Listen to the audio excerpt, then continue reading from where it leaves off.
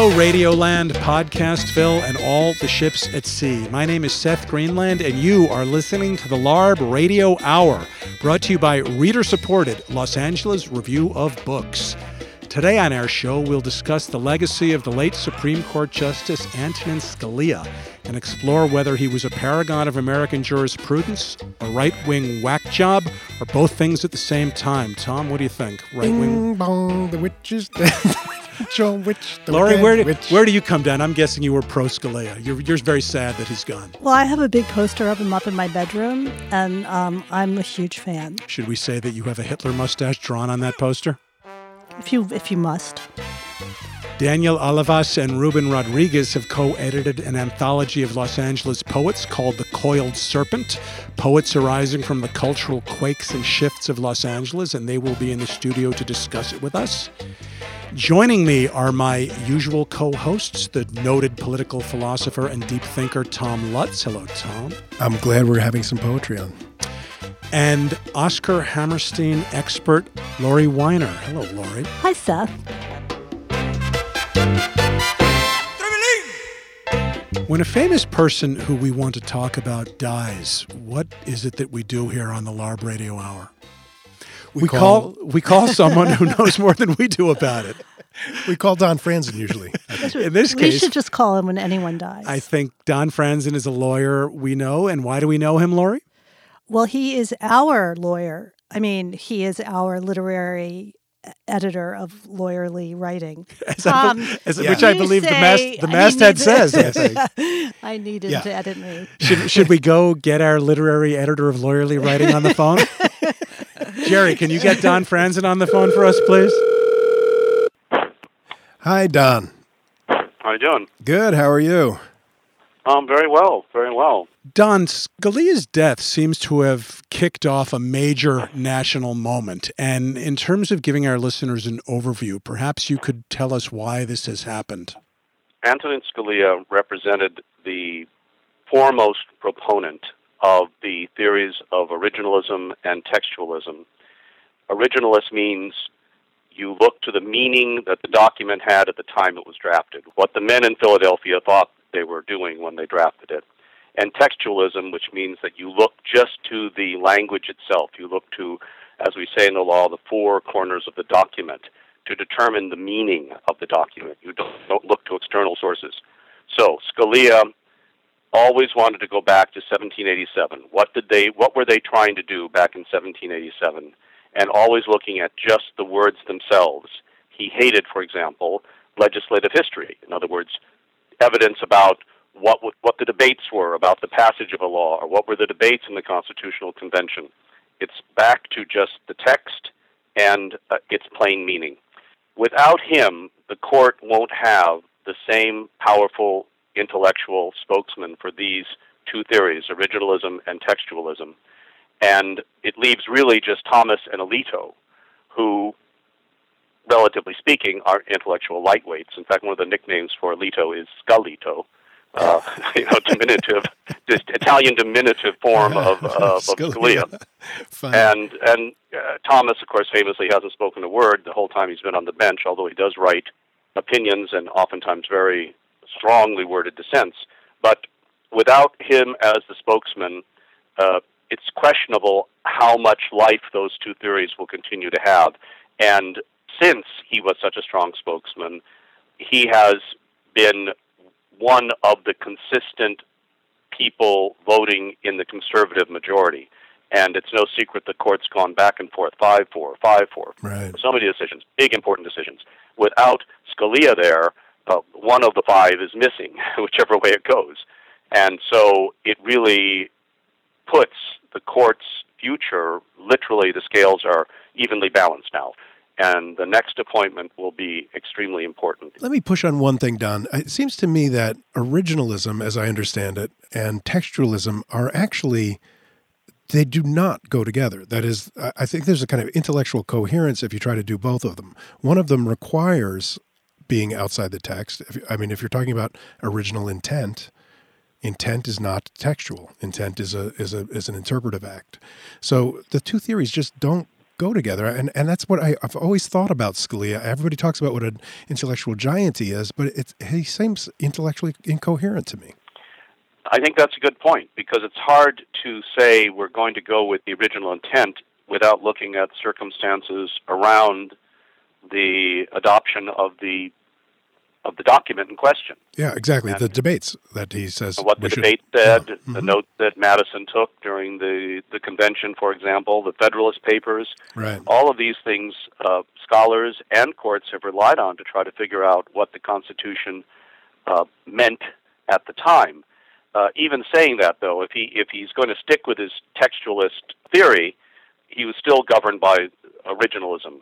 And time again, Scalia would vote against an interpretation of the Constitution that he thought went against what was intended in 1787. Let me ask you something from a civilian perspective, my impression of originalism.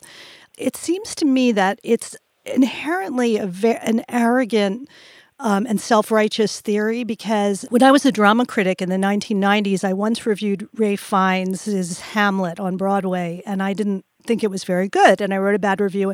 And I got a letter from his lawyer telling me that Ralph Fiennes was performing Shakespeare exactly as Shakespeare intended.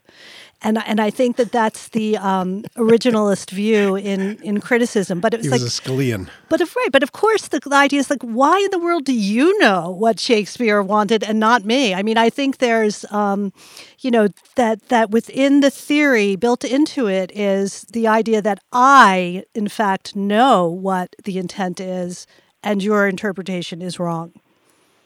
There's another aspect of it, which is that this originalist like Scalia still could find some very surprising things, supposedly, in the text of the Constitution. And one of the main exhibits to that point would be the decision in District of Columbia versus Heller, where he and a majority of Supreme Court justices found for the first time in 200 years that there was a constitutional right to own a firearm. That had never been recognized by the court before. So how did he get that? He did it in part through history, looking at history and their interpretation of what the Second Amendment was supposed to, what rights it was supposed to guarantee. Now the court's acting as a historian.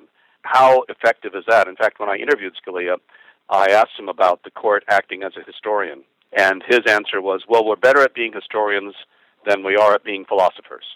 So if you read that interview, that was his response on that issue. Don, because Scalia's conclusions, his legal conclusions, were so often congruent with the political outcomes he liked, do you think that at his center was an intellectual dishonesty?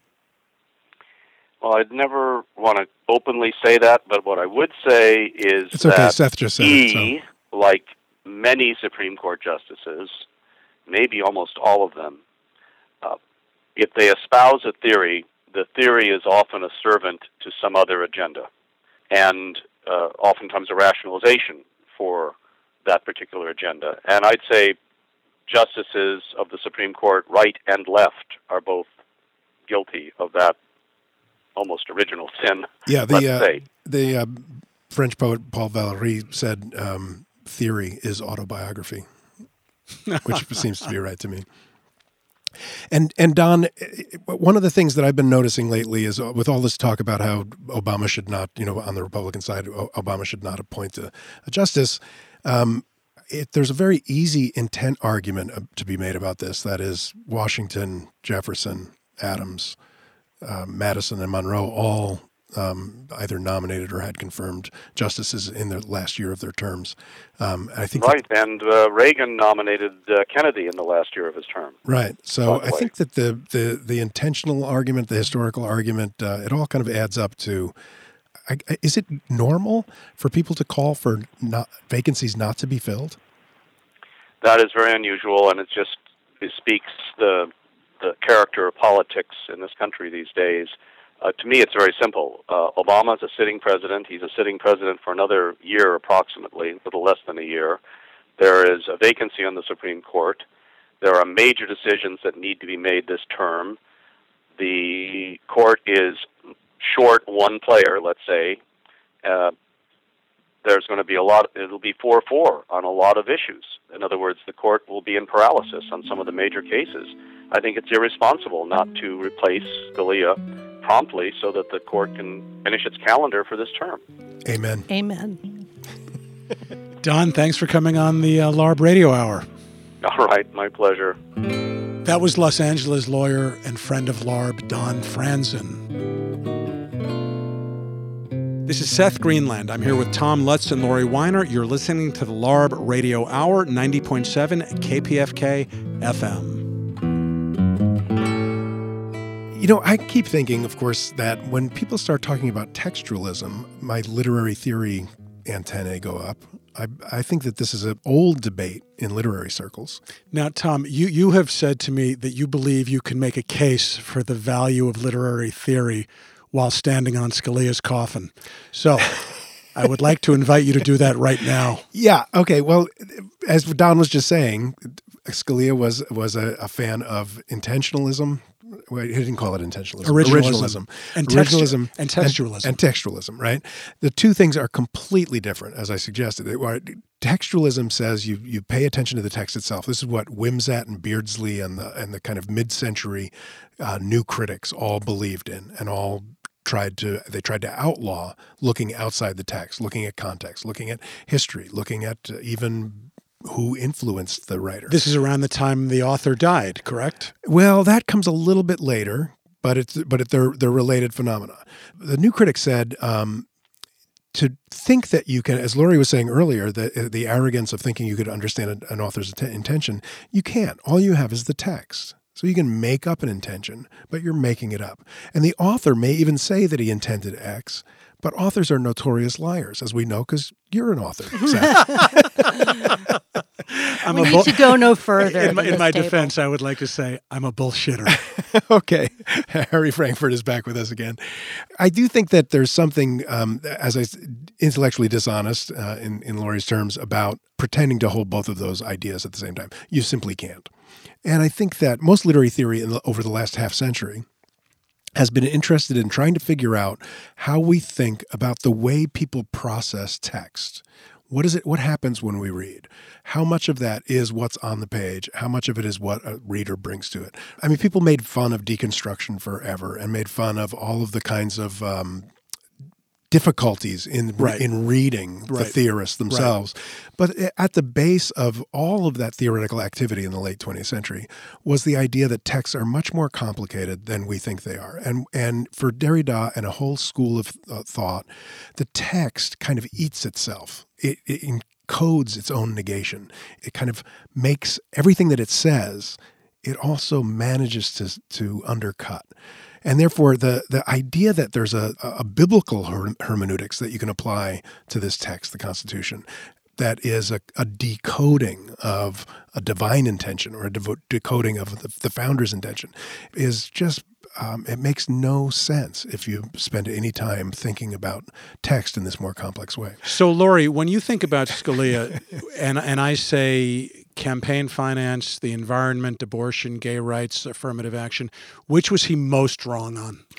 Well, I think he was equally wrong. I'm going to quote from the Onion headline, which said, Scalia dies after a 30-year war with social progress. I think we can end on that note.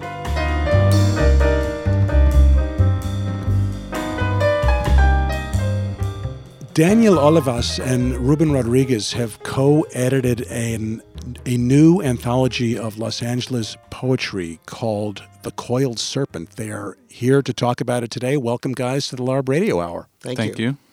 I think the title is really interesting. I wanted to ask you about that because, can you say what the title is again? The Coiled Serpent. So, this image of something about to kind of come out from the gap and bite you, I mean, it's kind of an aggressive image, I think. And I just wondered, which I like, but I just wondered, is that an idea that you guys have about poetry or art in general? Or is it something that's unique to this collection of poets? It's a very pungent image. I think Ruben and I come from a very political viewpoint when it comes to literature.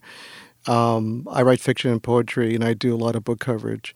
The Coiled Serpent is an image that appears in many different cultures, and it is imbued with both the sense of rest, but also a sense of danger and perhaps a sense of self-protection and a sense of making tracks where maybe it's not really wanted. And I feel like at times our writing, writing by people of color from groups that are not commonly published, at least not by the larger presses, I think we have that sense sometimes that we are the Coiled Serpent. And as I reread the anthology, at times I cried. There are parts of this anthology that I find just so incredibly moving, coming from not only a place of beauty, but a place of great turmoil. I was born in LA in 1959, and I've seen not only the Watts Rebellion, but the Chicano Moratorium of 1970, and then moving up to 1992 and what happened there. My old community burned. My parents raised us in a very, very literary but very political household. And I think this anthology in some ways kind of touches upon that, at least for me personally. One of the things I noticed is that you've got 100 and how many poets? 160. 160 poets in here.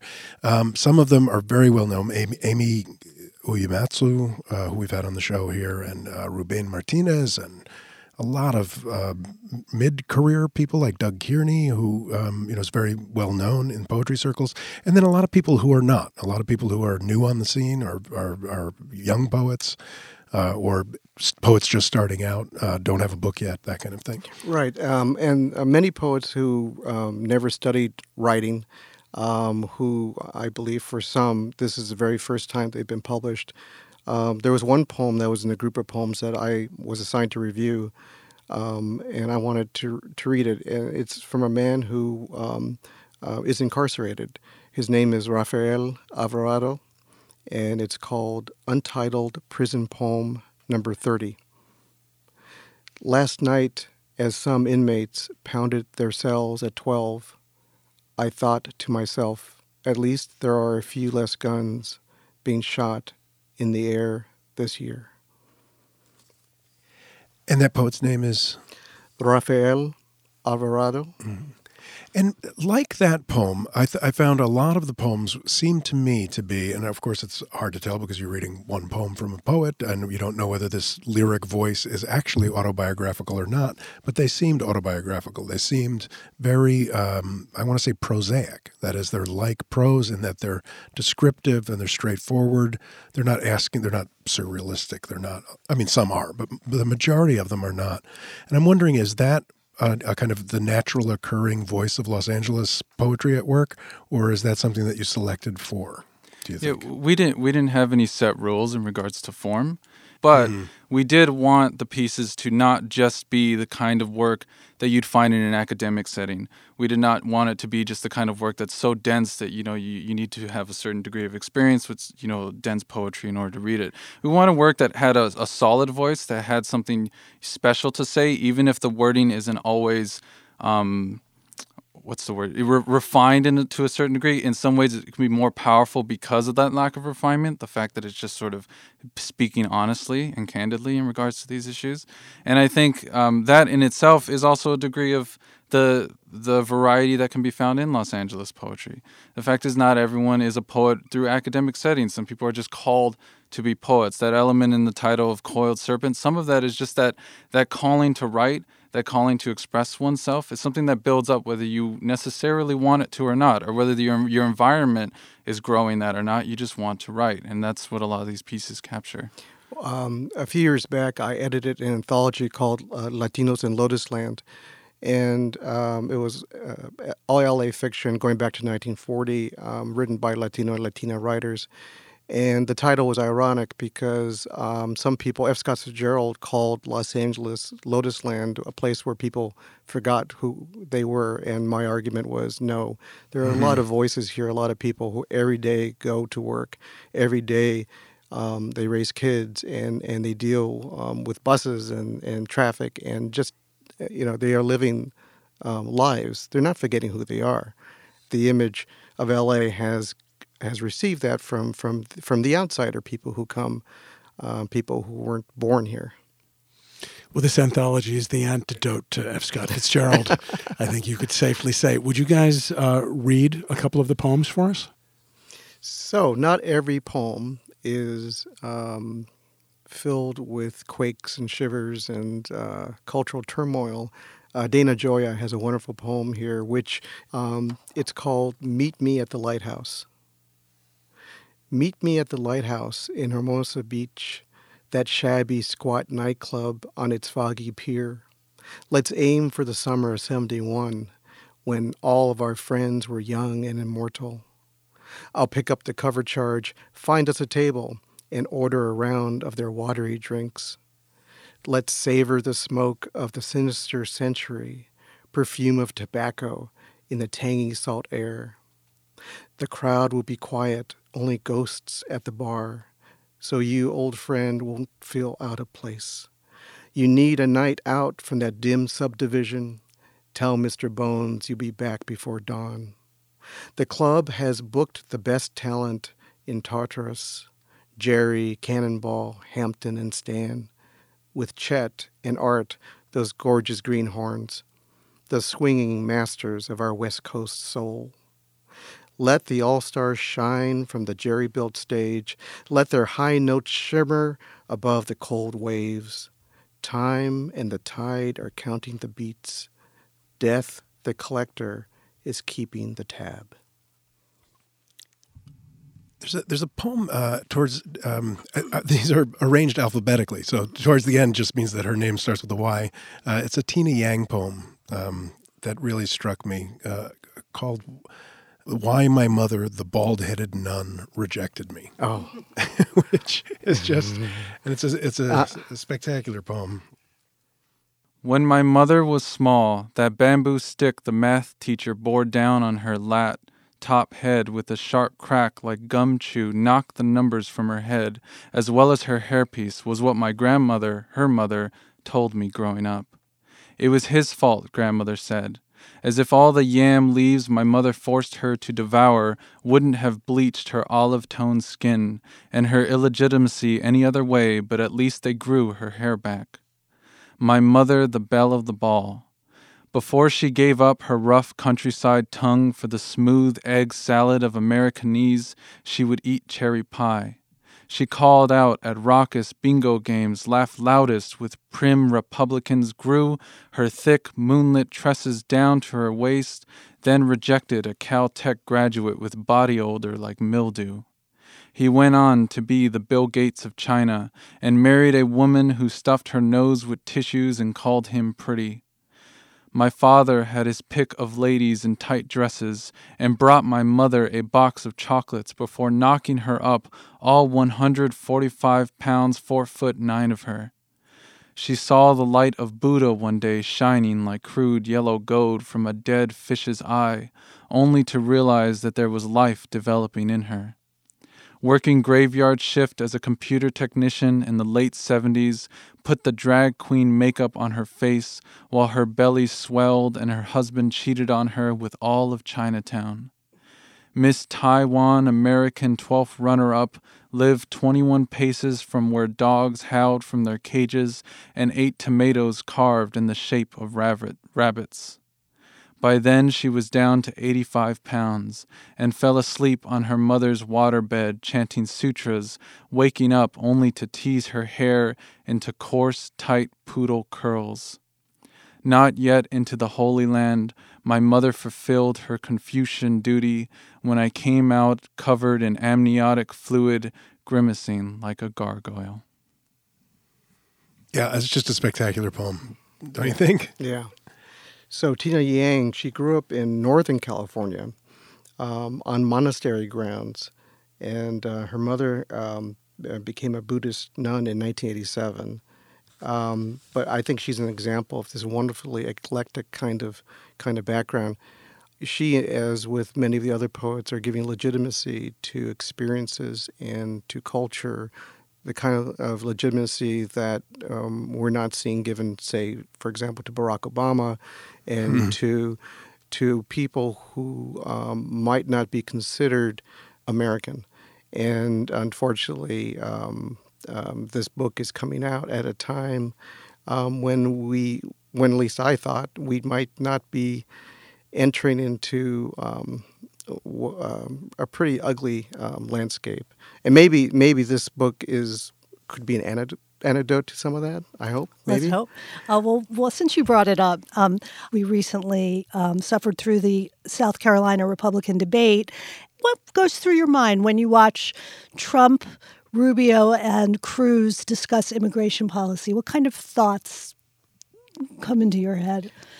Well, what's pretty shocking, I think, in some ways, is we have a couple of Latinos who have won delegates, and that was not in the headlines.